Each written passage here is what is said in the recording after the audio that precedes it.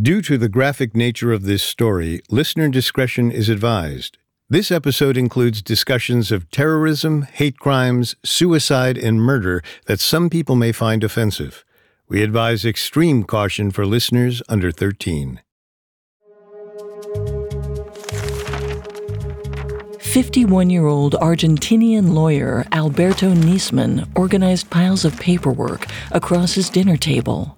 Brushing back his gray hair, he pored over details of a case he'd spent nearly 2 decades working on.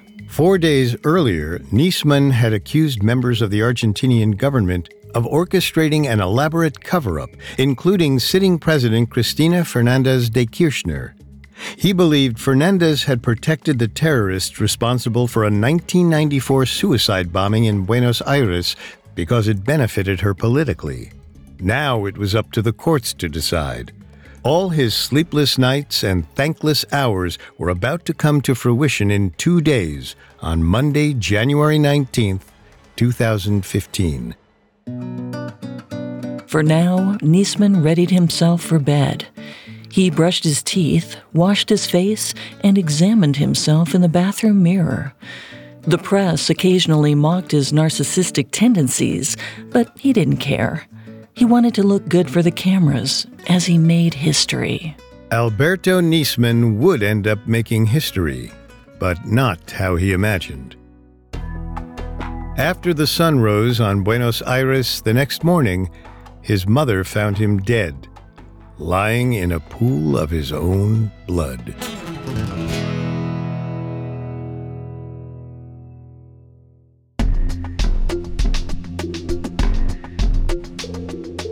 Welcome to Unexplained Mysteries, a Spotify original from Parcast. I'm your host, Molly. And I'm your host, Richard. In life, there's so much we don't know, but in this show, we don't take "we don't know" for an answer. Every Tuesday and Thursday, we investigate the greatest mysteries of history and life on Earth.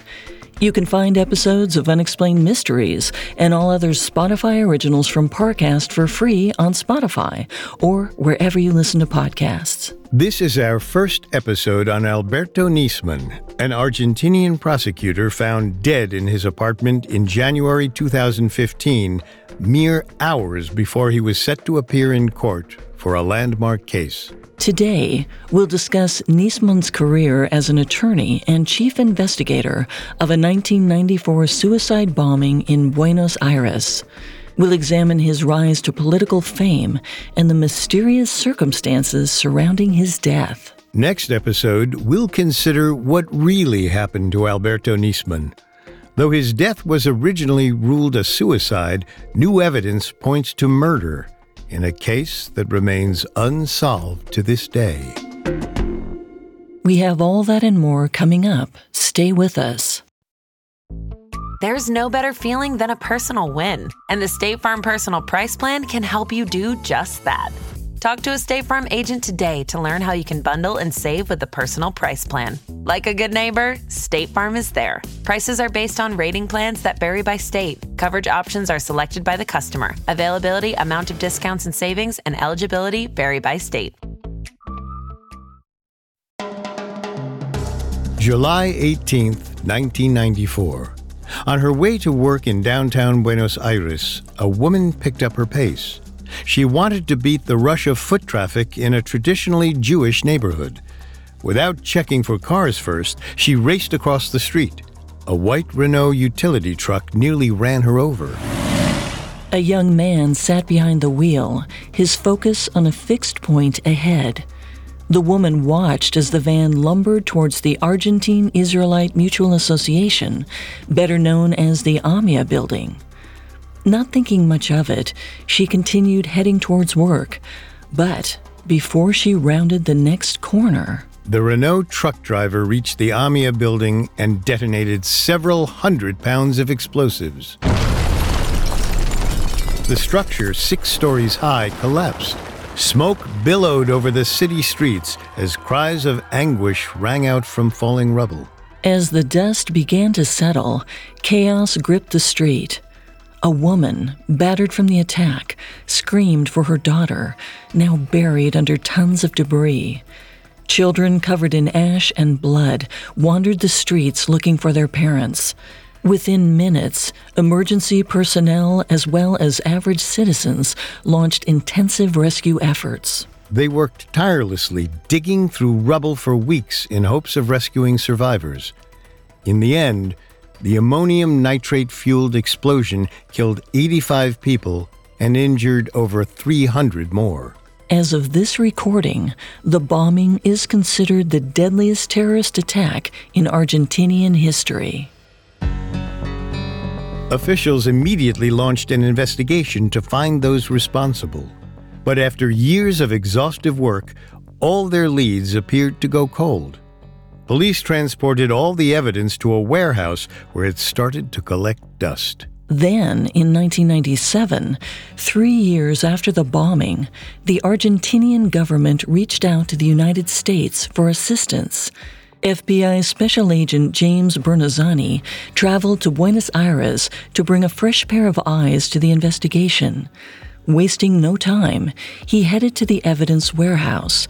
He wanted to inspect the truck used in the attack. Local officers familiar with the original investigation thought this was a waste of time. According to them, all the evidence had been thoroughly evaluated and logged already. But after prying apart the crumbled wreckage of the Renault truck, Bernazzani and his team found bits of flesh and denim fused to the metal. It had been previously overlooked. Bernazzani promptly sent samples stateside to be tested. FBI technicians believed the driver was Ibrahim Hussein Barrow, an operative for the militant religious extremist group Hezbollah. In addition to the DNA evidence, Hezbollah's leader, Hassan Nasrallah, had reportedly honored Barrow's family in the days after the attack. The FBI believed it was for the fatal role he'd played. Hezbollah had a history of aggression against the Argentinian Jewish community.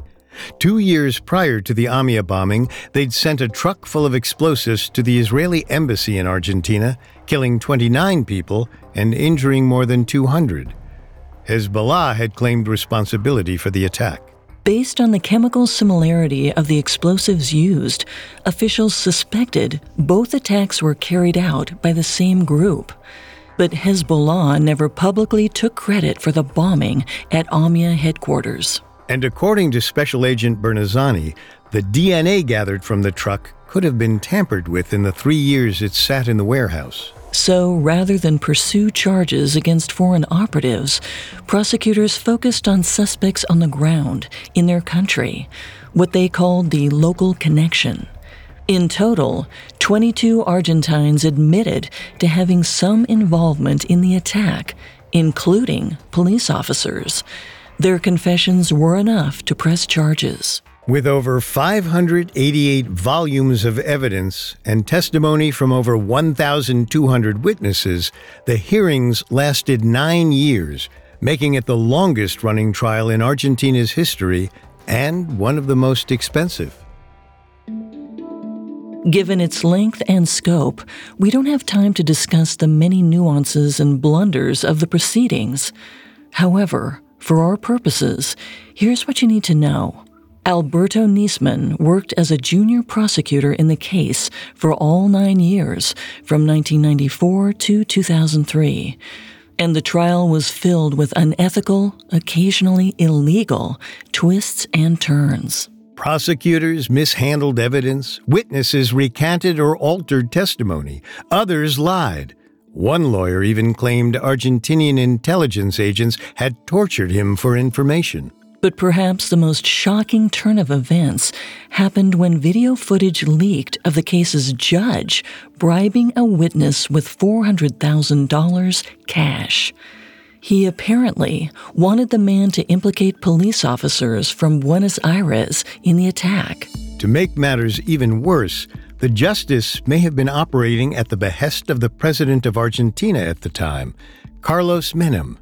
According to The New Yorker, Menem possibly wanted to implicate the police in order to embarrass the governor of Buenos Aires, one of his political opponents. Given the scandal and controversy, it's no surprise that all 22 defendants were found not guilty. No single person was held responsible for the deadly attack. As a result, the case was regarded as a failure and a national disgrace. In 2003, Argentina elected a new president, President Nestor Kirchner. And 1 year into office, Kirchner decided to revive the investigation into the 1994 AMIA bombing. He wanted to erase the stain the previous trial had left on his country.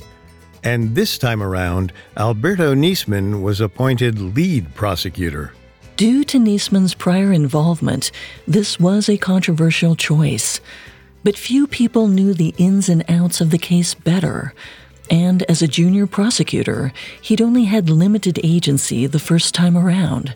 So he'd escaped much of the scrutiny his peers had received. Nisman started working on new angles in 2004, focusing on the DNA evidence gathered from the wreckage and questioning members of the alleged bomber's family.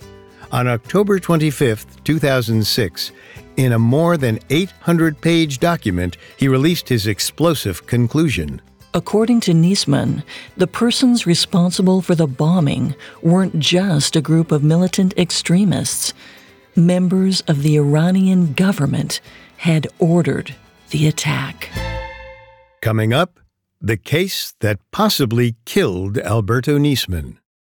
Wayne Simmons spent 27 years undercover for the CIA. When he retired from spy work, he got a big break, terrorism analyst on Fox News. Then he met Kent Clisby. So I'm a real CIA guy. This is total nonsense. I'm Alex French, and I'm here to figure out who's telling the truth. Was Wayne Simmons a spy, or was he nothing but a con man? Imposters is a Spotify original from Parcast. Follow and listen exclusively on Spotify. And now back to the story. In October 2006, Alberto Nisman charged 7 members of the Iranian government with orchestrating the 1994 suicide bombing in Buenos Aires, and Hezbollah, a militant religious extremist group, of carrying out their orders. To make his case, he predominantly drew on the testimony of one man named Abolhasem Mesbahi. Mesbahi had worked as an Iranian intelligence agent before defecting to Germany in 1996. The decision to carry out the attack was allegedly made on August 14, 1993, at a meeting of the Committee for Special Operations in Iran. And the country's supreme leader, Ali Khamenei, was reportedly in attendance. Even after Nisman released his findings, the motivation behind the attack remained unclear. According to Mesbahi's testimony, the goal may have been to kill members of Argentina's Jewish population, a hate crime in the truest sense. But Nisman proposed there may have been more to it than that. He believed the attack could have been a response to Argentina ending a nuclear deal with Iran back in 1989. Unfortunately, he couldn't gather enough evidence to sufficiently support this claim. As a result, reactions to his findings were mixed. The FBI said they couldn't take action without more evidence. But the International Criminal Police Organization, or Interpol, issued so-called red notices for 5 of the Iranian officials Nisman accused. Interpol is a worldwide operation designed to allow police from different countries to cooperate and coordinate with each other. Anyone on their red notice list can be provisionally arrested by law enforcement officers anywhere in the world. Sometime around 2007, Nisman started to garner a considerable amount of fame. In addition to the media attention brought on by his investigation, his frequent visits to Buenos Aires' nightclubs with girlfriends landed him in the tabloids. He allegedly enjoyed the fame. A journalist close to Nisman remarked, whenever he saw a camera, that was it. He would drop everything. He also relished a rather lavish lifestyle. He rented a luxury apartment in Puerto Madero, an expensive waterfront neighborhood in Buenos Aires. He indulged in Botox, colored contact lenses, and splurged on hobbies like windsurfing. Though separated from his wife, he had 2 teenage daughters whom he stayed in close contact with, often speaking with them multiple times a day. According to friends, he never let any aspect of his lifestyle distract from his investigation. They marveled at his ability to keep track of the immense complexities of the inquiry, constantly poring over details at all hours of the night. Of course, his efforts were bolstered by a substantial budget and a dedicated team to assist him. Not to mention, he had friends in high places who weren't on his payroll. The FBI and other American officials reportedly stepped in to help build his case, and he allegedly had assistance from a man named Jaime Tuso. Tuso had acted as an active member of Argentina's intelligence agency since the 1970s. In his time as an agent, he allegedly used some unorthodox reconnaissance tactics, including repression and torture. And he allegedly had a spy network connecting him to high-ranking leaders around the world. But Nisman didn't need help finding influential figures to support him at home. Arguably, his biggest supporter was the newest president of Argentina, Cristina Fernández de Kirchner. Fernández was the wife of former President Nestor Kirchner, who'd served directly prior to her election in 2007. After campaigning as a progressive candidate, she started her political career as one of Alberto Nisman's biggest supporters. She brought survivors of the 1994 AMIA bombing to the General Assembly of the United Nations in New York, using her global platform to urge that the perpetrators of the attack be brought to justice. In 2011, she delivered a speech saying, "I am demanding, on the basis of the requirements of Argentine justice, that the Islamic Republic of Iran submit to the legal authority, and in particular allow for those who have been accused of some level of participation in the AMIA attack to be brought to justice." Any time Iranian delegates tried to speak, Kirchner and her guests would apparently walk out of the room. For years, this persistence won her the admiration of her constituents. But then, in 2010, her attitude towards the attack dramatically shifted. She suddenly adopted a less hostile approach and invited Iran to conduct their own investigation into the 1994 attack. 3 years later, on January 27, 2013, Fernández announced Argentina had struck a deal with Iran and would create what she called the Truth Commission. This essentially allowed Argentinian judges to fly to Iran and interview the alleged perpetrators of the attack. The goal being to find out what actually happened once and for all. But there was one major caveat. No Iranian would be required to stand trial.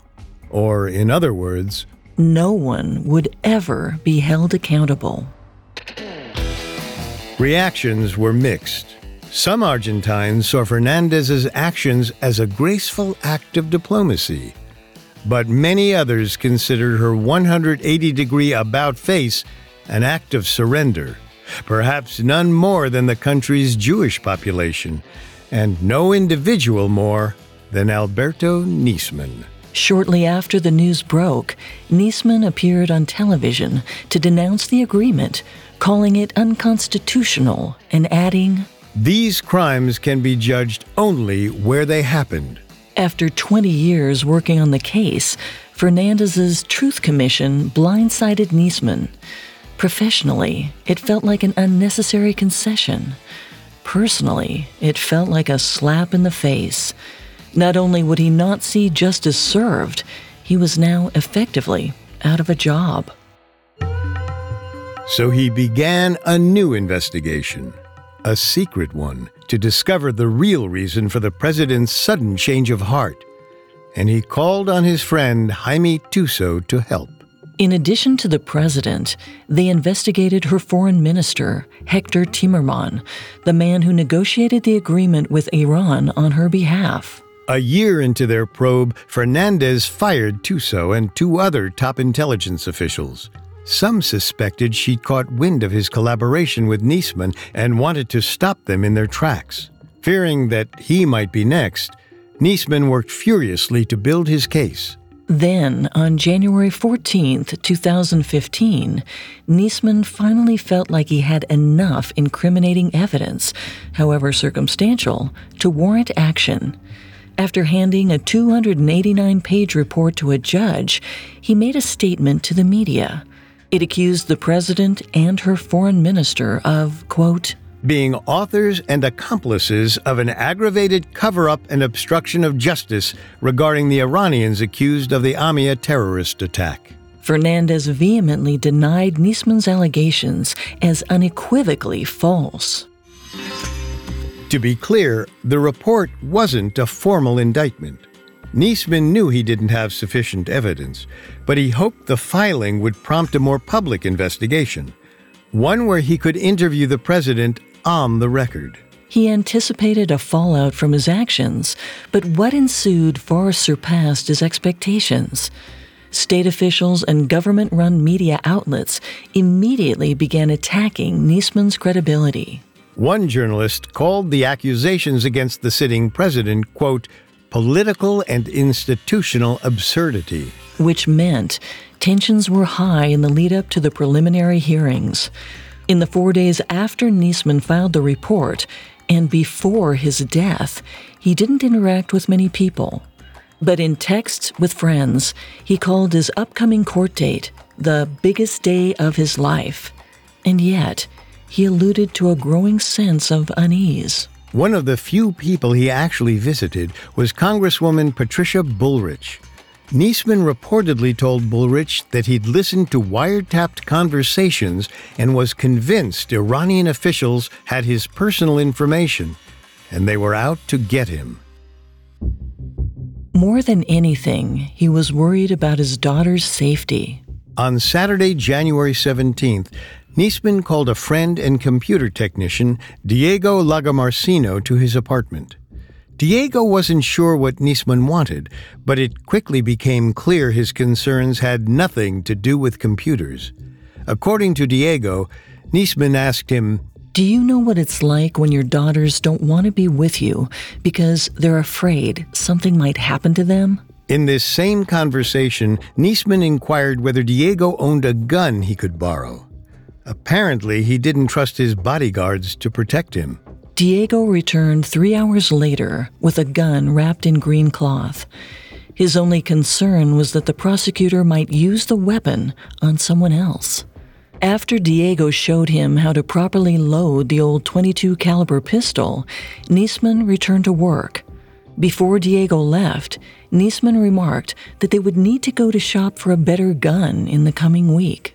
And as far as we know, Diego Lagomarsino was the last person to see Alberto Nisman alive. In his final hours, he reportedly tried to convince Congress to prevent the public from attending his court appearance, saying, "I might get out of this dead." Coming up, Alberto Nisman's body is found. Now, back to the story. After formally accusing President Cristina Fernández de Kirchner's administration of corruption, Alberto Nisman worked through the weekend of January 18, 2015. He was preparing to appear before Congress the following Monday to elaborate on his report. Fearing for his and his family's safety, he reportedly never left his apartment. That Sunday, Nisman didn't fetch the newspapers, which his security team noted was unusual. By mid-morning, his bodyguards still awaited instructions from their boss. When none came by lunch, one bodyguard tried Nisman's cell phone. Nobody answered. They pounded on his front door to see if anyone was still inside. After hearing no response or movement, the bodyguard reached out to Nisman's mother, Sarah Garfunkel, to inform her that something might be wrong. Garfunkel hired a locksmith, and at approximately 10:30 p.m., she and her son's security team gained entrance to his apartment and unwittingly stepped into a crime scene. There were no visible signs of forced entry or a struggle. Nisman wasn't in the kitchen, living room, or bedroom. But when Garfunkel tried to open the bathroom, The door wouldn't budge. After forcing her way inside, she found her son. Still dressed in shorts and a t-shirt, his body was crumpled against the door. He was lying in a pool of his own blood, dead from a gunshot wound to his head. Not far from his right hand sat Diego Lagomarsino's .22 caliber pistol with a single bullet casing next to it. Nisman's mother called the police. Officials arrived shortly after. In the hours after his body was found, more than 60 people walked through Nisman's apartment, some stepping in his blood and tracking it throughout the unit. Police cleared evidence before it could be logged. Others reportedly rooted through Nisman's personal belongings, including his closet and private safe, without wearing latex gloves. One police officer wiped the pistol found near Nisman's body with a swath of toilet paper from the bathroom. They didn't find any note besides a grocery list, but officials suspected Nisman died by suicide. The bodyguards hadn't seen anyone approach the two entrances to Nisman's apartment. Many of the building's security cameras were either broken or missing, but those that worked didn't indicate that anyone had come in or out over the weekend. At least, they hadn't come in through a door. After a little digging, investigators found a third possible entrance to Nisman's apartment, a corridor for an air conditioner that connected to a neighbor's apartment. The vent was just wide enough for a person to fit through. They found an unidentifiable footprint inside. After combing through Nisman's personal records, police also learned that almost 500 messages had recently been erased from his phone and computer. But an anonymous threat lingered in his email box. It read, "We warned you and you didn't stop. We'll keep our promise to kill you and your family, but first we'll trash you publicly and in the media." While it was never discovered who sent the email, Nisman's friend and former intelligence agent Jaime Tuso suggested it came from a member of Fernandez's inner circle. Shortly after Nisman's body had been discovered, a journalist for the Buenos Aires Herald took to Twitter to announce that Alberto Nisman had been found in a pool of blood, not breathing. While this was true, 4 days later, the journalist noticed his tweet had been quoted by a state-controlled media agency, but the text had been altered to read that Nisman had been found dead. An autopsy report confirmed investigators' initial suspicions. Nisman died by suicide. But the ruling seemed to ignore a glaring detail. A test to find gunpowder residue on Nisman's hands had come back negative, and there was none found near his body either. This meant that he either shot himself and someone cleaned his hands afterward, or he never fired the gun in the first place. Nisman's close friends and family found it difficult to believe he would ever end his own life, citing his love for his daughters. But they also knew Argentina had a history of politically motivated murders. Naturally, conspiracy theories abounded. Hours after the news broke about his death, Argentines staged demonstrations outside President Fernandez's offices. They held signs painted with the words, "I am Nisman." Not trusting the official story, they demanded to know the truth about what really happened to Alberto Nisman, the man who'd spent his career fighting for Argentina's Jewish community. Most accused the government of orchestrating his murder. Though President Fernandez originally called Nisman's death a suicide, a few days later she reversed her opinion, somehow managing to make the prosecutor's death about herself. She suggested someone had killed Nisman in an effort to discredit her administration. This seemed to ignore the fact that it was Nisman who had just filed a report to launch an investigation that would, if successful, do just that. Fernandez also started spreading false rumors that Alberto Nisman and Diego Lagomarsino were lovers. But the misinformation didn't deter the public. A month later, nearly 400,000 Argentines marched together through the streets.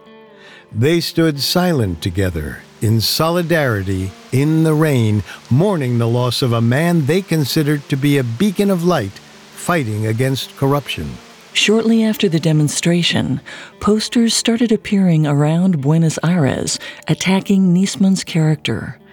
They portrayed Nisman as a playboy who'd used government funds to woo women and support his bombastic lifestyle. As we mentioned, there was a semblance of truth to these claims, but regardless of their veracity, the posters were a propaganda campaign against a man who could no longer defend himself. And the subtext seemed to be, Alberto Nisman got what he deserved. A message that seemed at odds with the allegation that Nisman had died by suicide. Alberto's former romantic partner hired a forensics team to conduct an independent investigation into his death. They drew attention to a considerable amount of evidence that had either previously been overlooked or intentionally ignored. This included a photo of bloodstains found on Nisman's bed, suggesting that his body may have been moved after his death, and a coffee cup with DNA belonging to someone other than Nisman was found in his sink. Further examination of Nisman's corpse revealed that his nose had been broken. In addition, he had bruises around his ankles and a cut on his lip, which suggested an attack. They also estimated Nisman's death occurred around 2:45 a.m. on Sunday morning, almost 9 hours earlier than previously claimed. And according to the forensics team, a discrepancy that large suggested that the previous medical examiner either ignored or rushed due diligence protocols. Perhaps most alarmingly, the secondary forensic team found traces of ketamine in his body. In medicine, ketamine is typically used as an anesthetic. It can allow for dissociation from pain, and it typically lingers in a person's system for about 12 hours. Using ketamine without proper medical supervision is extremely dangerous and can lead to health complications or death. But some people use the drug for recreational purposes. For the investigators, the question became, would Alberto Nisman do that? According to friends and family, this was unlikely. Hardly one to enjoy alcohol, they felt he would never abuse ketamine, especially on the evening before what he'd previously called the biggest day of his life. So the new autopsy report suggested an alternative scenario for what could have happened to Nisman. Someone beat him, drugged him, dragged his body into the bathroom, held him in front of a tub, and shot him in the back of the head. Then they arranged the scene to make it look like it had been a suicide. And believe it or not, the story only got more complicated. In 2017, Cristina Fernandez de Kirchner was indicted for treason related to covering up the 1994 AMIA bombing. A court called for her arrest, but her political seat, now as a senator, granted her immunity from being prosecuted and convicted. In 2018, the Federal Court of Buenos Aires officially ruled Alberto Nisman's death a homicide. That same year, Fernandez was indicted again, this time on additional corruption charges unrelated to the bombing and Nisman's death. As of this recording, Fernandez serves as Vice President of Argentina. The investigation into Alberto Nisman's murder remains ongoing.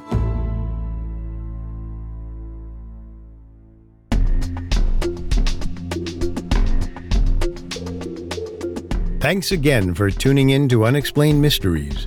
We will be back next time with Part 2 on the death of Alberto Nisman. For more information on Alberto Nisman, amongst the many sources we used, we found the Netflix 6-part docuseries titled Nisman, The Prosecutor, the President, and the Spy, along with the New Yorker's 2015 article, Death of a Prosecutor, extremely helpful in our research. You can find all episodes of Unexplained Mysteries and all other Spotify originals from Parcast for free on Spotify. See you next time. And remember, never take "we don't know" for an answer. Unexplained Mysteries is a Spotify original from Parcast. It is executive produced by Max and Ron Cutler. Sound design by Dick Schroeder, with production assistance by Ron Shapiro, Carly Madden, and Travis Clark. This episode of Unexplained Mysteries was written by S. Christian Rowe, with writing assistance by Angela Jorgensen and Connor Sampson, fact-checking by Cara Mackerline, and research by Bradley Klein. Unexplained Mysteries stars Molly Brandenburg and Richard Rossner.